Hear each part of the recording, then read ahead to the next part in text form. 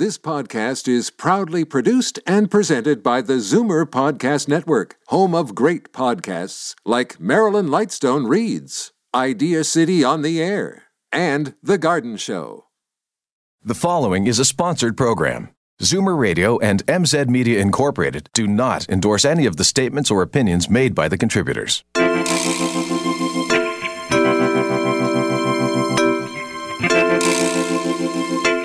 Even at a relatively low concentration, this now stabilized allicin from fresh garlic could kill funguses, viruses, bacteria. It could get rid of intestinal parasites, and it can do all sorts of really cool, neat things to the human body. Welcome to The Tonic. I'm your host, Jamie Bussin, and we're here to talk about your health and wellness. On today's show, we'll learn what ailments and conditions allicin can treat. We'll talk about aging from a public health perspective. We'll find out about the benefits of elder companionship. And lastly, we'll hear about hot topics in lung health. But first, a little bit of business. Today's show is brought to you by Alamax Canada, a company that delivers real, bioactive, stabilized allicin. Using only the freshest garlic from Spain, Alamax is the trusted source for a high-quality and effective allicin supplement. The manufacturers of Alamax have dedicated their time to researching this fascinating plant and all of its antimicrobial and antibacterial benefits. To fight infection and stay well, take Alamax. For more information, visit alamax.ca. My first guest, Peter Josling, is director of the Sussex, England-based Garlic Centre. He's a trained chemist graduating from Nottingham University in England.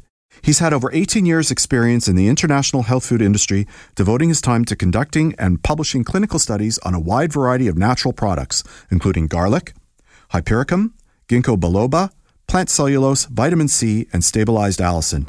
He's written several books and peer-reviewed, edited, written, and published many scientific articles on the action of plant-based extracts on human health. Welcome back to the show, Doctor. Thank you very much indeed. When you came on the show last month, we learned all about your research into garlic and the extract allicin. Today, we're going to learn what ailments allicin can treat. For those who didn't hear the show last month, briefly, what is allicin? Yeah, sure. Well, allicin is a compound that comes when garlic is either cut, crushed, cooked, boiled, chopped, or stir-fried. Or if you're Spanish, you believe that you hit your garlic with a knife and that creates a lovely flavor for the meal that you're going to cook. Right. So that's like a physical reaction. And basically what happens is you unite two compounds that you find in, let's say, a garlic clove. So in the center of a garlic clove, you have an enzyme called allinase, and that enzyme is surrounded in every single cell around the central core of a clove of garlic by a sulfur compound called alliine. So these two are, if you like, garlic's natural defense mechanism. Mm-hmm. So if you're growing garlic in the ground and it gets attacked by a fungus or a virus or a bacteria in the soil, then these two superheroes, if you like, break out of their cells and come together, and the first thing they release is a compound called allicin. Now, everybody agrees with the basic chemistry of garlic. They know that as soon as you cut or crush or cook your garlic, you release these two compounds, and the first thing you produce is allicin. Now, up until relatively recently, that allicin has been very, very unstable, very difficult to capture, and before you even know it, it's already changing into something like 200 different sulfur-based thiosulfonate compounds. Wow. So very difficult to capture this stuff. But what we were able to do is I led a team of chemical engineers, chemists and biochemists like myself, and we were able to, for the first time ever, to be able to stabilize this allicin material. We used a little bit of clever chemistry. We used controlled temperature and pressure in the reaction, and we actually tricked the fresh garlic that we use in the process into reacting for a much longer period of time so that we could dilute the allicin with water, and that meant that it had the opposite effect in that it diluted the allicin, but it made it more stable. Mm-hmm. And the really cool thing was that making it more stable, we were very lucky, it still had incredible biological activity. In other words, even at a relatively low concentration, this now stabilized allicin from fresh garlic could kill funguses, viruses, bacteria. It could get rid of intestinal parasites, and it can do all sorts of really cool, neat things to the human body.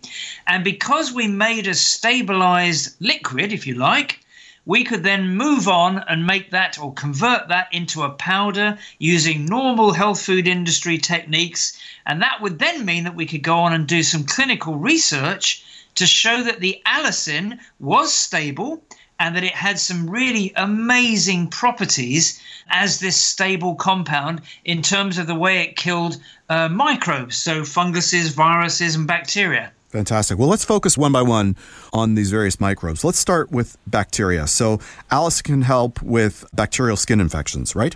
Absolutely right. Now, if you look at a lot of ailments that people suffer from, the background reason for that is infection. Yes. And where does the infection come from? It usually comes from a bacteria, a fungus, or a virus. Right. So bacterial infections are very, very common. If you go into the backyard this afternoon and you cut yourself on a rose bush and you bleed and your finger swells a little bit, that's a bacterial infection. That bacteria is almost always bacteria called Staphylococcus aureus. Let's say you go out to one of the finest steak restaurants in Toronto this evening. Yes. And you get a piece of meat that hasn't really been cleaned or cooked properly. You might potentially pick up, let's say, an E. coli infection, another gram-positive bacteria that has the ability to cause you sickness and ill health. You can vomit, you can have diarrhea, it can make you feel really, really grossy. Yep. These types of bacteria are all completely and annihilated by this allicin material. And we've done an enormous amount of testing, both in the laboratory and in human subjects and in animal subjects, to show that this allicin can kill things like E. coli, Salmonella, Clostridium, and in particular, Staphylococcus aureus and what's known as MRSA, or I think you in Canada call it MRSA. Yes. So let's say you had a topical infection, like you were mentioning gardening, which is something I happen to do.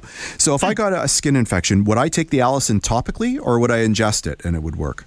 You can do both. I mean, the nice thing about Canada is that you actually have Alimax, which is the oral treatment. Right. But you do also have a gel, which you can use topically on the skin. Now, not every country in the world has this, but it's, for my way of thinking, it's one of the best things we've ever invented. Right. It's a topical treatment that is allicin, stabilized allicin, in aloe vera. Now, you'll know about the benefits of aloe vera, I'm sure, better than most people. So you know that it takes compounds deep into the skin. It penetrates into the skin layers very, very easily. So what that means is that, let's say you've got a cut on the back of your hand. If you put some of this gel formulation on, the aloe vera takes the allicin deep in through the skin layers and starts to heal the wound very, very quickly. But more importantly, what it does is it prevents that wound from becoming infected. Now, you know, in the garden, there's all sorts of things where you can pick up infection. You can pick it up from the soil, from the plants. You can pick it up from other people. You can pick it up from animals. Bugs. So you can easily pick up an infection, and that's when the skin starts to fail to heal properly. So what you should do is belt and braces, we say here in the UK. Take the topical treatment, but also take the oral treatment. Why? Because we know from our early research work is that even if you have a patient, and we had one very famous patient actually in Canada. It was a young girl who had brittle bones, and she had some pins put in her spine to heal her spine. Right. And unfortunately, she had 2 tiny wounds that just wouldn't heal. Now, in those days, we didn't have a topical formulation, so she just took, I think it was 10 capsules of the stabilized allicin every day for 6 weeks. And within that 6-week period, we actually swabbed the wound site. We swabbed under her arms and in other areas on her body, and we proved that she did have a bacterial infection in that wound site. She took the Alimax, basically, the capsules, and within 6 weeks, both little wounds had healed over completely. Wow. And that was from an oral treatment, which, is quite impressive, really. It really is. Okay, so we've discussed bacteria. Let's move on. You mentioned fungus and virus. Where do you want to go next, fungus or virus? Well, virus, I think we touched on, a few weeks ago when we discussed the common cold. Right. But don't forget there are so many different viruses out there. Right. And whilst we don't necessarily develop into a full-blown cold, we might get the sniffles, we might feel run down, we might start to feel rather tired. And the really cool thing about the stabilized allicin is that it can kill viruses. We've proven that in controlled double-blind studies, but we also know that it can prevent what's known as a reinfection. And that's really important because viruses are so different that your body, your own immune system, can fight one off and you go back to work or you go back to what you were doing, 4 or 5 days earlier, and you catch another virus. This is very common. So the really cool thing about the research is that it shows that the allicin not only gets rid of a viral infection, but prevents a secondary attack. So it actually protects your immune system, and we know how it does that. It increases the number of white cells that your immune system releases. These are the CD4 T cells, the killer cells that are needed to basically fight off infection. So viruses are no problem, and it can be anything from, believe it or not, Epstein-Barr virus, which is very difficult to treat. Yeah. Right the way through to the simple ones like herpes viruses and rhinoviruses and even some of the really nasty ones. So viruses, again, are no problem. They're much, much smaller than bacteria. So the allicin works in a different way to disrupt the activity of the virus in terms of when it starts to interfere with your own cells' DNA and RNA. So we know that it's a really good antibacterial and antiviral. I might as well cover funguses as well. Before you do, though, I have a question for you. So I find that most of the colds that I get sort of morph into a sinus event after, right? And that's because it may start off as a virus, but then it becomes bacterial. Have you done any research on that sort of switch when a cold digs right into your sinuses? Can Alimax help with that? Yeah, we have actually. We've done, again, a controlled little trial that shows that when you develop a fungal or a bacterial infection in the nasal passages, obviously what happens is you block up the sinus passages, and that's very, very common, particularly if you have a cold as well. So what you can do is, this is quite cool, you can take this gel formulation that is available in Canada, and you just take a little pea-sized piece of gel and you put it up inside each nostril, and you squeeze the nostril shut to push the gel further up the nasal cavity, which is exactly where the bacteria and funguses keep replicating and where they live, basically. So if you do that, we've shown that you can get rid of bacterial and fungal carriage. Very easy, very safe, no side effects, simple to use. Feels a bit peculiar when you put a bit of gel up your nostril, but it works really, really well. And again, at the same time, back that up with an oral treatment to make sure that you're helping that immune system to get rid of these pernicious microbes that you don't need. I'm going to add one piece of advice. If you're putting it up your nostrils, don't do it while you're driving. Do it in the privacy of your own home, right? Absolutely. You're not advocating doing it while we're driving. I'm sorry. I interjected. Let's go into funguses because I stopped you from going there. That's fine. I mean, fungus, it's said that 85% of women in North America suffer from a fungal infection at some stage during their lives. Yes. That's an awful lot of ladies, and that's an awful lot of fungal infections. And what our early testing showed was in the laboratory that the fungal species were the ones that were most easily killed by the stabilized allicin. Wonderful. And to give you some idea how easily they're killed, each capsule that you can take on a daily basis will give your body around about 200 parts per million allicin. And we know that the fungal species like Candida albicans, which is the common one, will be killed by just 1.5 parts per million allicin. So they're very, very, very sensitive to it.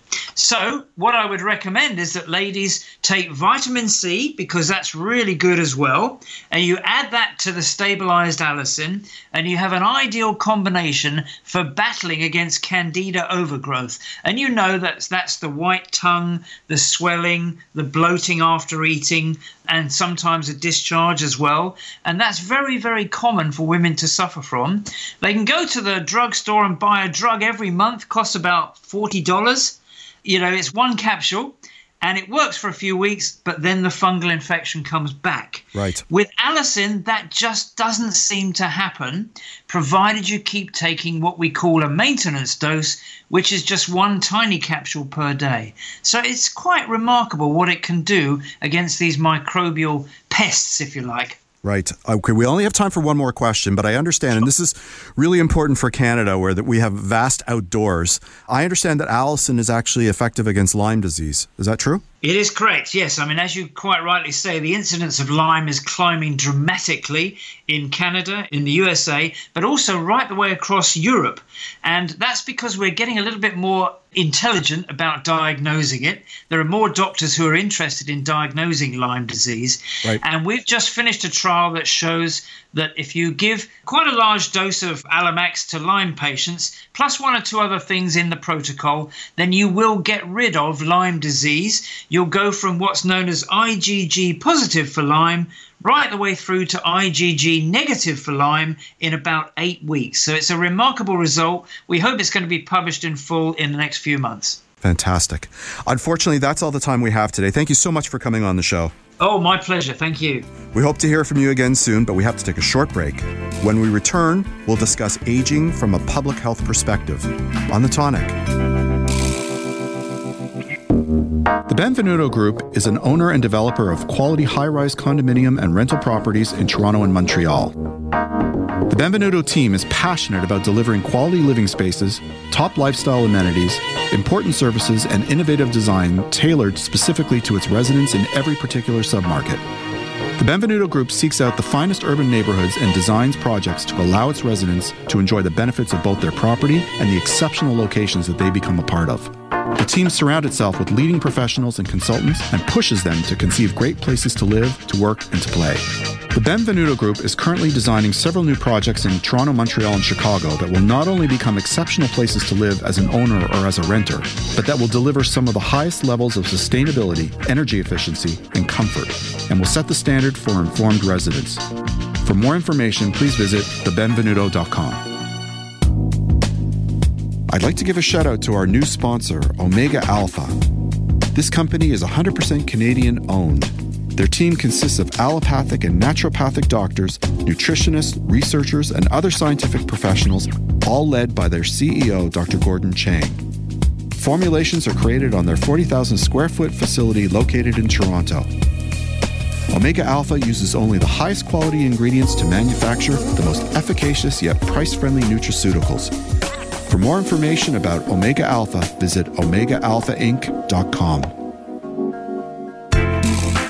You're listening to The Tonic on Zoomer Radio.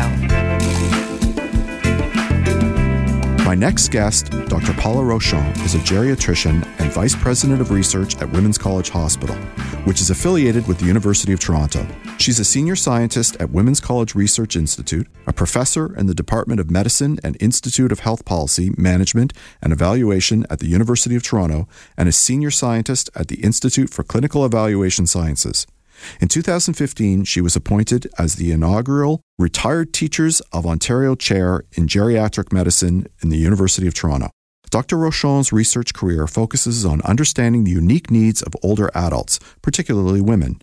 She's one of the leading Canadian health services researchers in geriatric medicine. In particular, her research explores how to promote health and wellness in older adults by optimizing their drug prescribing. Welcome to the show, Doctor. Thank you. We've discussed issues pertaining to aging many times on the show, but today we're going to talk about something a little bit different, and that's aging in the context of public health, right? Yes. So why is it important for people in Ontario to think about aging?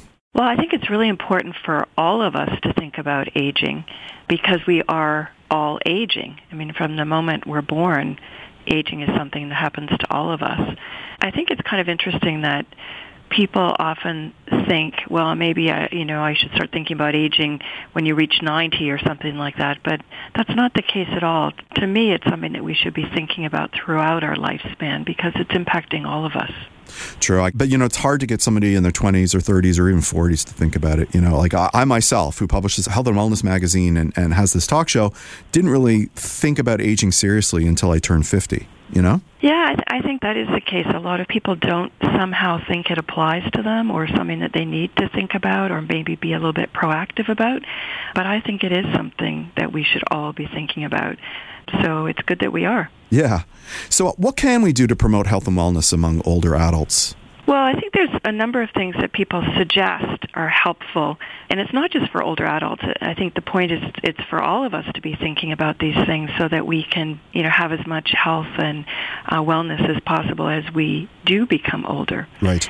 So I think it's interesting, though. A lot of the things are really kind of common sense type things, so things that we can all relate to.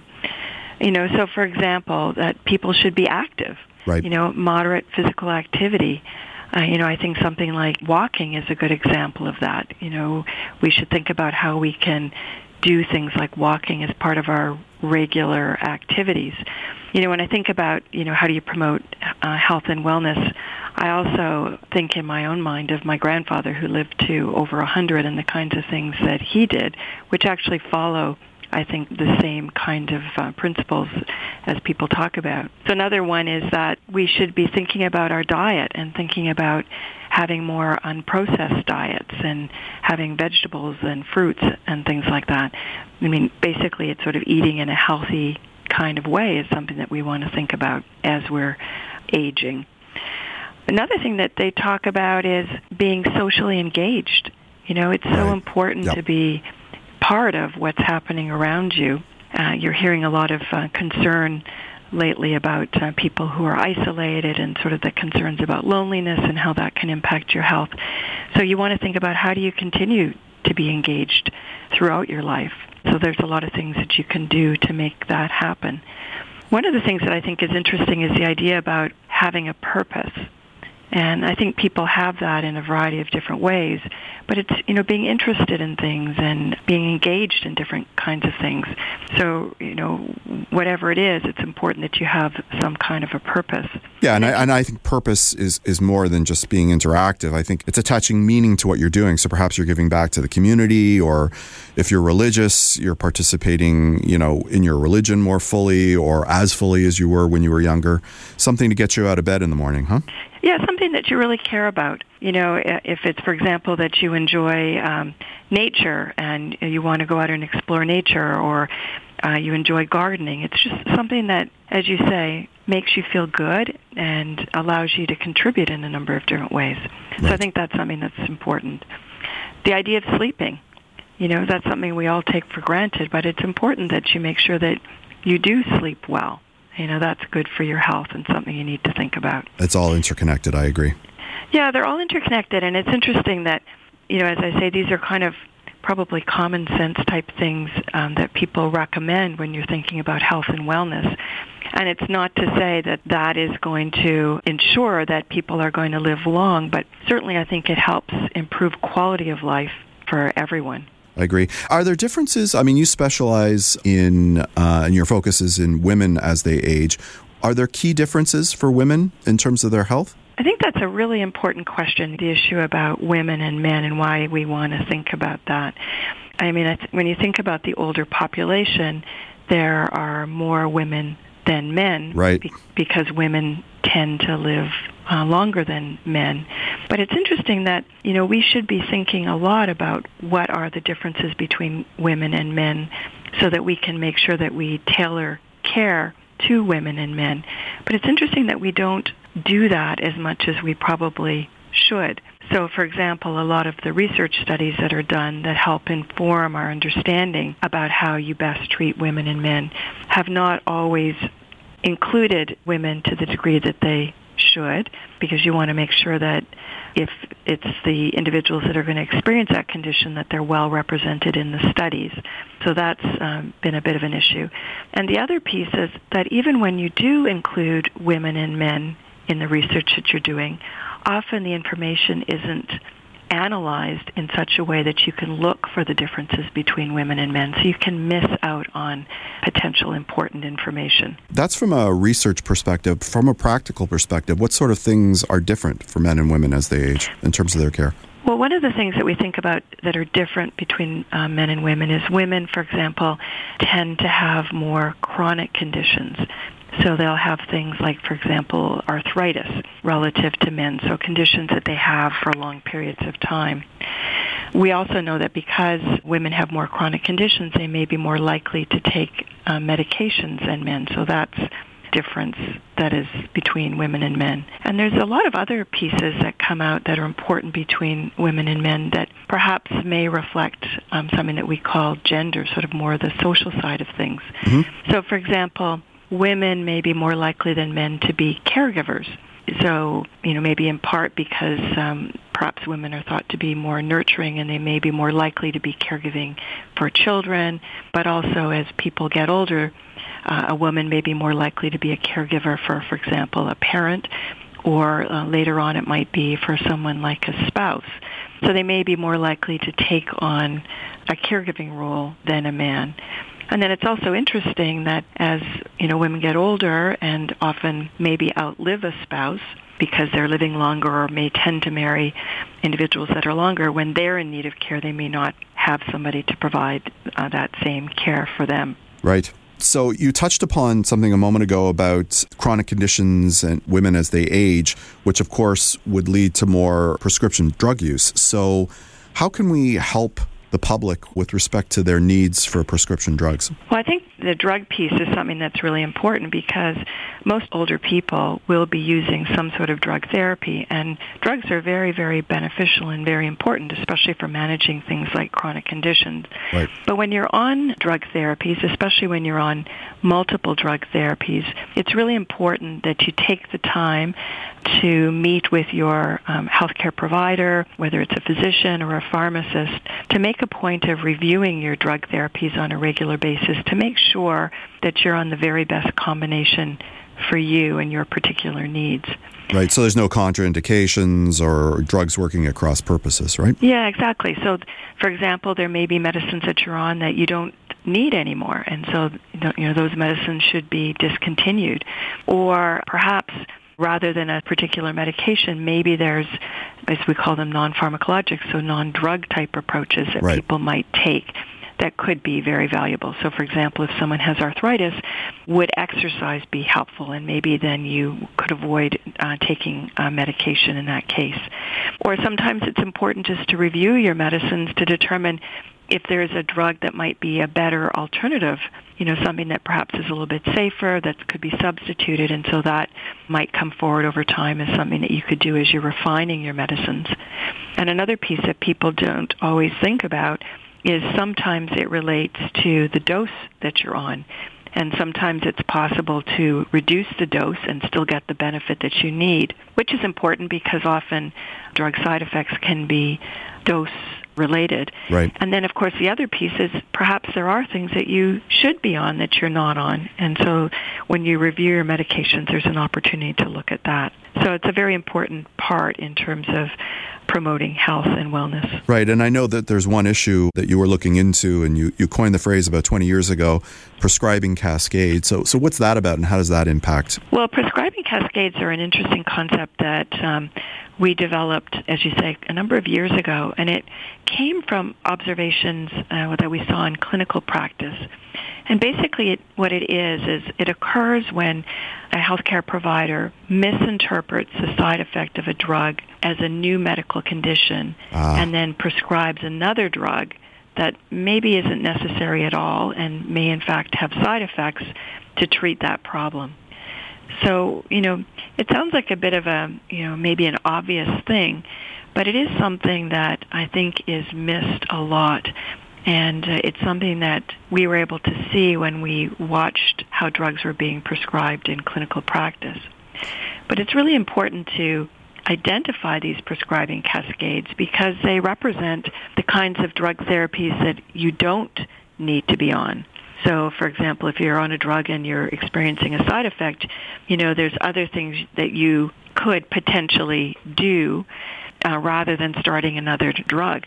Like, for example, you might go back and, wonder, is that symptom or whatever that you're experiencing related to that initial drug? Right. And then you would wonder, do I need that initial drug at all? And it gives you the opportunity to really make a difference. Fantastic. Unfortunately, that's all the time we have today. Thank you so much for coming on the show. Thank you. We have to take a short break, but when we return, we'll discuss the benefits of elder companionship on The Tonic. The Tonic is brought to you by Purely Natural. Their Liquid Greens Chlorophyll is the only line of soluble, grit-free, and great-tasting greens on the market. Liquid greens can easily be mixed with your favorite drink to provide a sustained natural boost of energy to help you get through your day. There's unflavored, which is great with orange juice. The mint flavor is cool and refreshing.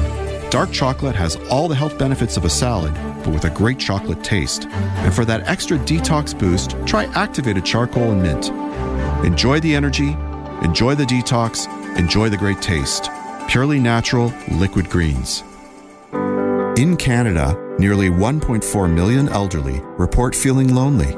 Companionship services like the Buddy System can be a great support for seniors who find it challenging to stay connected, active, and engaged. With over 40 years of experience in Ontario, Seniors for Seniors offers a unique companionship service that helps seniors live active and independent lives. The companionship model pairs newly retired or younger seniors with older seniors for a variety of interactions, including social support, live-in caregiving, driving assistance, personal care, and homemaking. This summer, they're encouraging seniors to do all the things they've always wanted to do with the help of a trusted companion. At Seniors for Seniors, it's more than just care. It's friendship. For a limited time, Seniors for Seniors is offering $25 off for drop-in companionship services in celebration of Seniors Month. For more information, visit seniorsforseniors.ca. This is The Tonic on Zoomer Radio. My next guest, Christina Dobbin, has a long track record of success in health services field for over 15 years. In that time, she's worked in pharmacy, home care, and long-term care retirement home industry. She holds an OA/NHSS Long-Term Care Administrator's designation and a certified gentle persuasive coach. For the last 3 years, she's been with Seniors for Seniors. Christina brings a unique perspective based on her vast experience and a strong understanding of the healthcare industry and regulations, and enjoys sharing her knowledge and enthusiasm to make a positive impact to people's lives in a healthy way through her knowledge gained from working in the healthcare industry. She's able to develop new ideas and solutions that support the senior community. Christina's passion is to advocate for older adults and to help them live independent and fulfilling lives. Welcome to the show. Hi, thank you very much. Over a year and a half of doing interviews regarding lifespan and longevity and quality of life, one issue keeps sort of popping up, and that is, the impact of isolation and loneliness for seniors. What do you feel that impact is? Yeah, there's definitely the impact of social isolation for seniors, the quality of life and their well-being. Studies have shown definitely the risk of mortality, the effect of physical health, the increase of cognitive decline, the effect of mental and emotional health, and the decrease of independence, which may result in moving the senior to a retirement or a long-term care facility. So what do you think, people don't really know about social isolation? I'll talk about the factors that increase the risk of seniors becoming socially isolated. So some people don't think about it. We have death of a spouse or a partner that may increase it. Geographic location, they're far from their friends and family. Transportation challenges, mobility challenges, lack of community or social circle, limited physical contact with other individuals, and if their needs are becoming more complex and changing. Okay. And how does the company you work for, Seniors for Seniors, help with that? Well, we have a unique model. And what characteristics we look for in a model? So we hire newly retired or younger seniors that help people out in the areas of live-in, to overnight, to drop-in companion, hospital bedside companions. And we find since they are closer in age, there's more commonalities, more life experiences, or we can also refer to it as a buddy system. So buddy system is a proven way to motivate us to do things that we are reluctant to jump into. So our companion works by inspiring you to get out of their comfort zone and stay involved and keep active. Okay, so can you give me some examples of what that might look like? So, I will give you an example of how about you're still mobile, you still want to do things, but your family is busy, and what about going on vacation? Right. So we have a lot of caregivers, actually, that go on vacations with our patients or our clients, or we go on road trips, or we go golfing for the day with them, where we become their companion. Okay, so that it's more than just fulfilling the physical needs. It's sort of like the social and spiritual needs of somebody who might be looking for that companionship, right? Definitely, 100%. Companionship is a vehicle of living an active and healthy lifestyle and getting out of your shell. So it can be medical, it can be non-medical, it can be emotional, and what you said, spiritual as well. Okay, and so the caregivers we're talking about, though, are still trained to deal with the sort of day-to-day issues that might come up if they're helping a senior, right? Yeah, we have a variety of caregivers that work for us.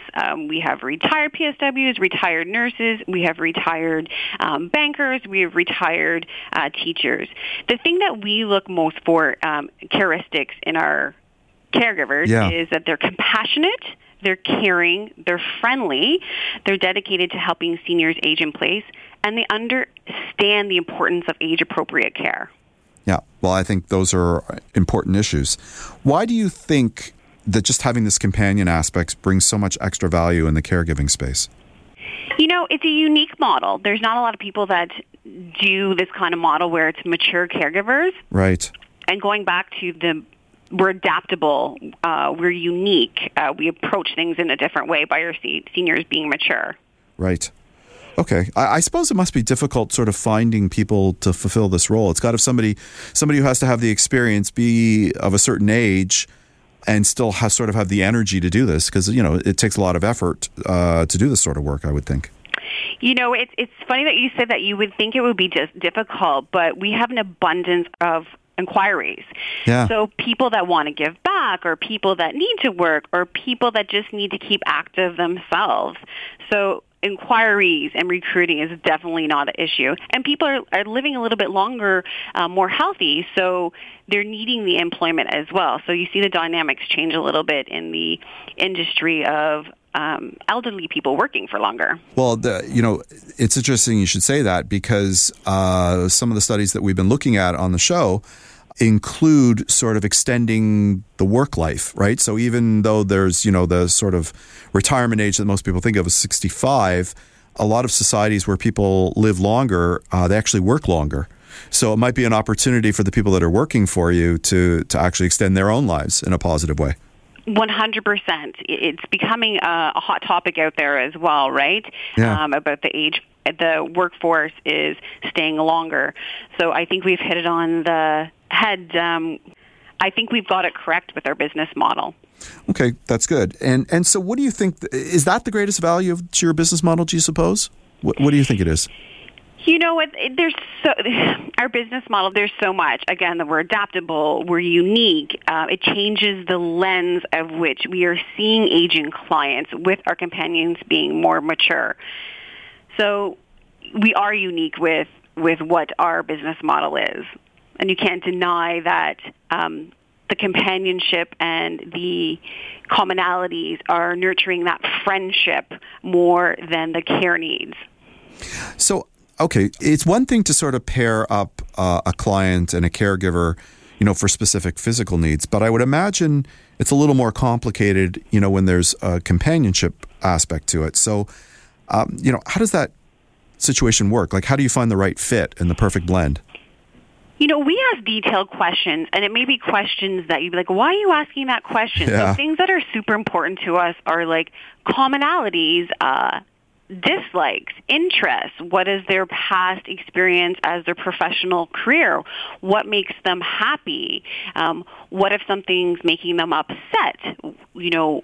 What do they like to counterbalance that? So our assessment, our thorough assessment, really helps us to pair up that ideal companion. Right. Yeah. So if somebody was listening to the show today and they actually wanted to become part of your staff, what do you look for in a companion? What sort of baseline requirements would there be? Mature, energetic, again, compassionate, friendly, and just understand what age-appropriate care means. Do they have to have a driver's license, for example? Depends on the service that they're looking to help us out with.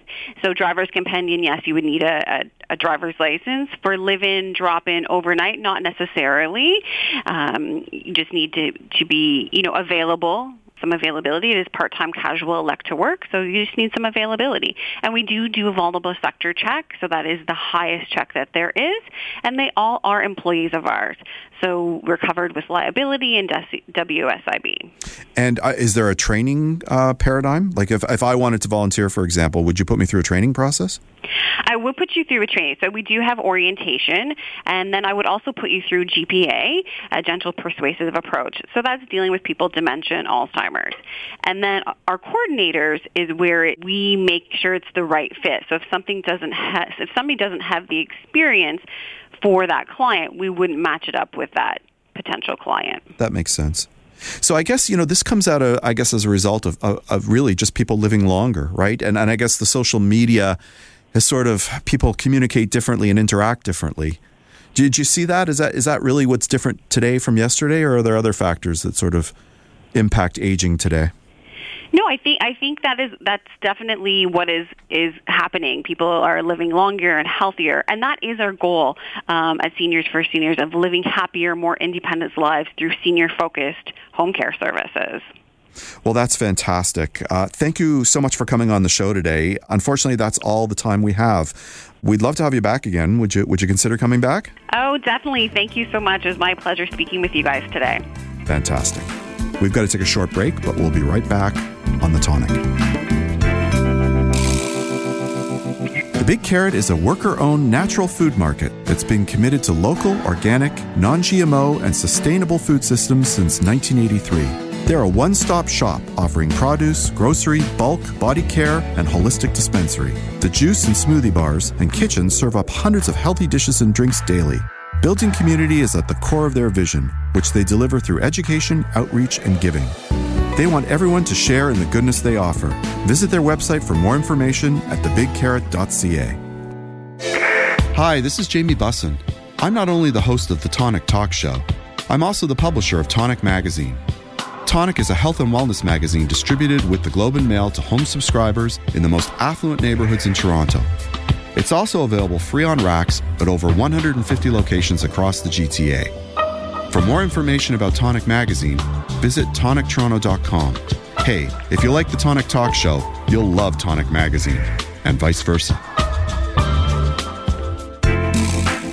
This is The Tonic on Zoomer Radio.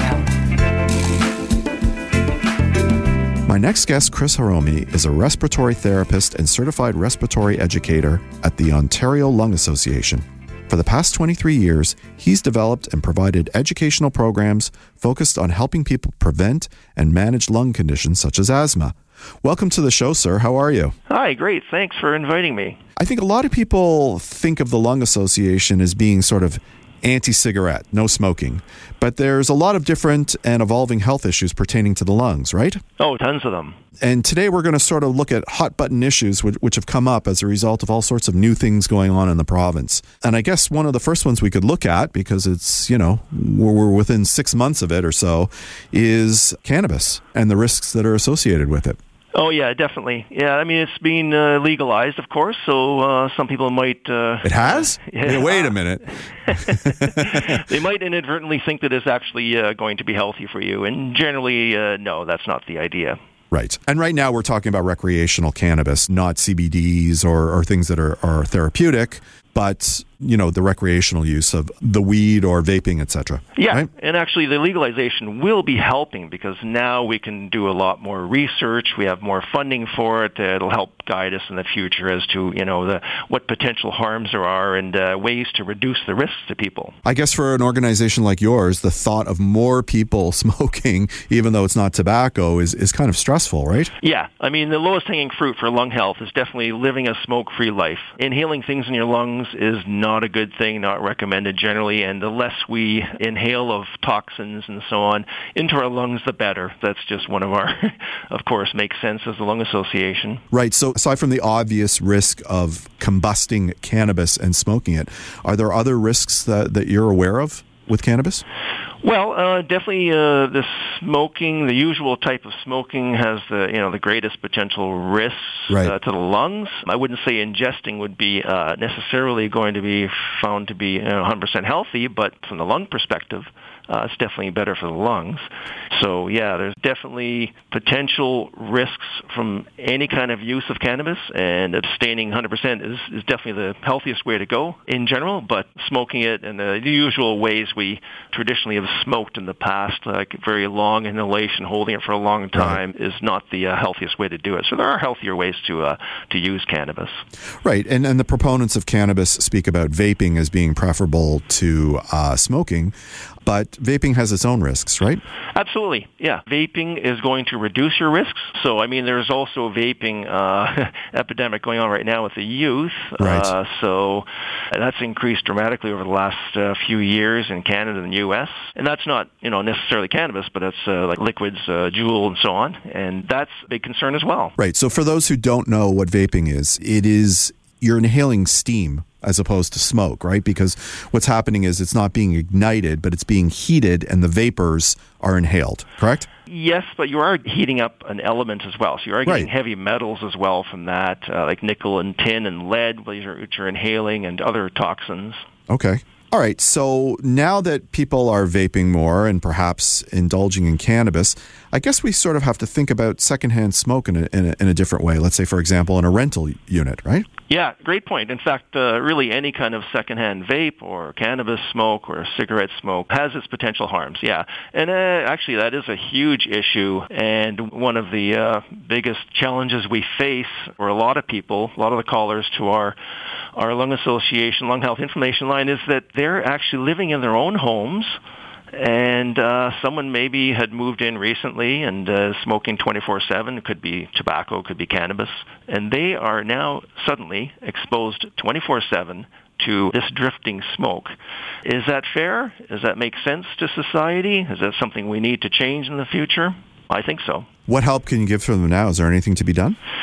Well, yeah, I mean, there's some things you can try, like trying to block the flow of smoke into your unit, but the reality is that's very challenging.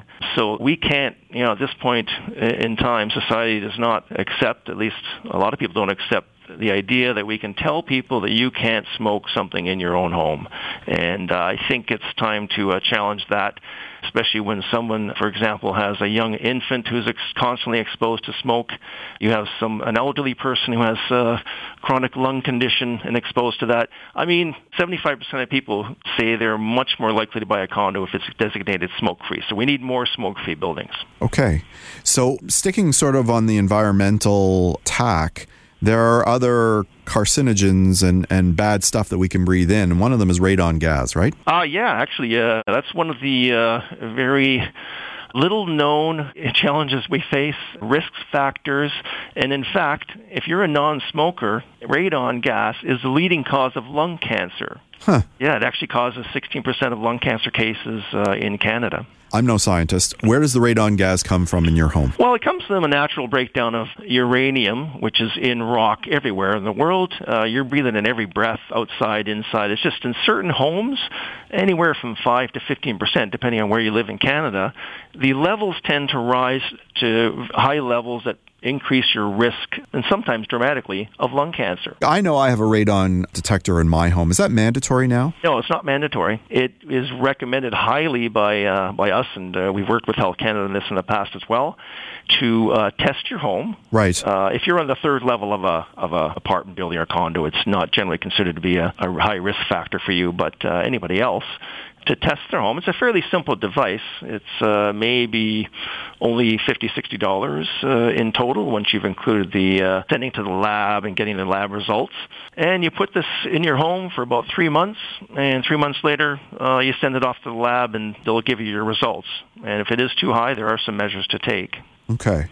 So that's sort of interior to the house. What about in general? Is our air, I remember, we get the smog alerts, and there used to be a lot of talk about sort of the coal smoke drifting up from Ohio into southern Ontario. What about air pollution in general?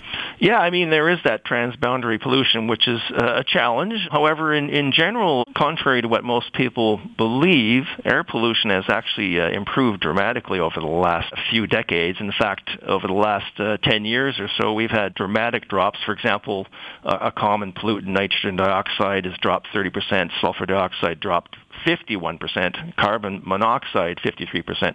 So huge decreases in pollution. I mean, partially due to the phase out of the coal stations. Right, yeah. But also better emission standards for cars. So we've got the drive clean testing. There's better, stronger regulations for industry. So, but most people, if you ask them, they would say, oh yeah, pollution's getting worse and worse. Not that it's great, and it's never good to breathe in pollution. So we always have, ideas to say when you should exercise. In fact, monitoring the air pollution levels with the Air Quality Health Index is recommended, so that if it is going to be a high level or higher level of pollution, maybe you want to exercise indoors. Right. Yeah, and I think people probably feel that it's getting worse just because, in Toronto, the urban area is getting so much more condensed and bigger. There's more people and it's in a broader area. So I think with a greater urban area, particularly in the summers, it just seems like, that there's smog everywhere. Whether that's true or not, I don't know. Well, it definitely increases in the summer. With the sun beaming down, produces ozone, and that increases. And it also depends on your proximity to a large road, like a highway. Right. If you're within 300 meters of a highway, you have a higher risk. So it also feeds into policy, where we build schools, where we are allowed to build homes and that. So it's definitely an important issue. I'm not trying to discount it. It definitely has dropped, but it's still a great trigger for people with lung conditions, and one of the risk factors for things like lung cancer and COPD, chronic obstructive pulmonary disease. Okay. So let's sort of shift gears to public health. And how is lung health impacted by people who either get the flu shots or don't get their flu shots? Yeah, I mean, it's not the flu season right now, but right. If you're talking about keeping lungs healthy, this is probably one of the lowest fruits you can pick, maybe after smoking. Very huge. Living a smoke-free life is number one by far. But the flu shot, there's so many reasons why people don't get the flu shot. And I have friends and family, even though I'm a respiratory therapist, who don't get the flu shot. So right. Yeah. It's just a natural human nature that we have. Like, for example, we have what's called optimism bias. So that's a belief that, yes, it's going to happen to some people, but it won't happen to you. So, right. Yeah, why people don't get the flu shot, there's so many different reasons, but it's one of the simplest, safest, and free ways to protect yourself, to boost your immune system. There are still, in certain years, up to 3,000, 4,000 deaths from influenza. So it is still a huge issue. And the reality is that you're not only protecting yourself, but you're also protecting other people who are more vulnerable, like myself, who's got asthma. If you have a young child, they're more vulnerable. Their immune system hasn't developed fully. An older person, because their immune system is not as strong as it used to be. So, yeah, it's a big challenge. I mean, I sometimes tell people a bit of a tongue-in-cheek explanation of this. It's definitely, true, and a lot of people believe that during the flu season, there's a good chance you're not going to get the flu. And if you do get the flu, perhaps, you'll only be home for a few days, maybe a week, back to relative normal a couple weeks later, so not a big deal. However, if you do get the flu and it leads to pneumonia in you, yourself, or you pass that infection on to, say, an older person or a young child or someone with a chronic condition, and that person or you get very ill, or in the worst case, die, then you would have been better off getting the flu shot. I agree. If people want more information about any of the issues that we spoke about today, where can they get that? Well, we've got the Lung Health Information Line, 1-888-344-5864. You can also email us at info@lungontario.ca. Fantastic. Unfortunately, that's all the time we have today. Thank you so much for joining us. Oh, thanks very much. Thank you all for listening to The Tonic. You can listen to this show online at zoomer.ca. And you can listen or download this episode as a podcast with full show notes and links at thetonic.ca. To find out more about the show, you can follow us on Facebook at The Tonic Talk Show or at Jamie Bussin on Instagram. For great articles on health and wellness, be sure to pick up your copy of Tonic Magazine. Tonic's available free on racks at over 200 locations across the GTA and delivered with the Globe and Mail to home subscribers in 11 choice neighborhoods in Toronto. Or you can visit our website at tonictoronto.com. If you're interested in providing feedback or coming on the show, you can email me at jamie@tonictoronto.com. Please join us next week on The Tonic, where we'll discuss what the statistics tell us about renting in Toronto, the unexpected cause of wear and tear on the body, healthy summer entertaining, and the attachment theory of relationships. Until then, this is Jamie Bussin, wishing you a healthy and happy week. Please consult a healthcare professional before starting any diet, exercise, supplementation, or medication program. This has been a paid announcement. This podcast is proudly produced and presented by the Zoomer Podcast Network, home of great podcasts like Marilyn Lightstone Reads, Idea City on the Air, and The Garden Show.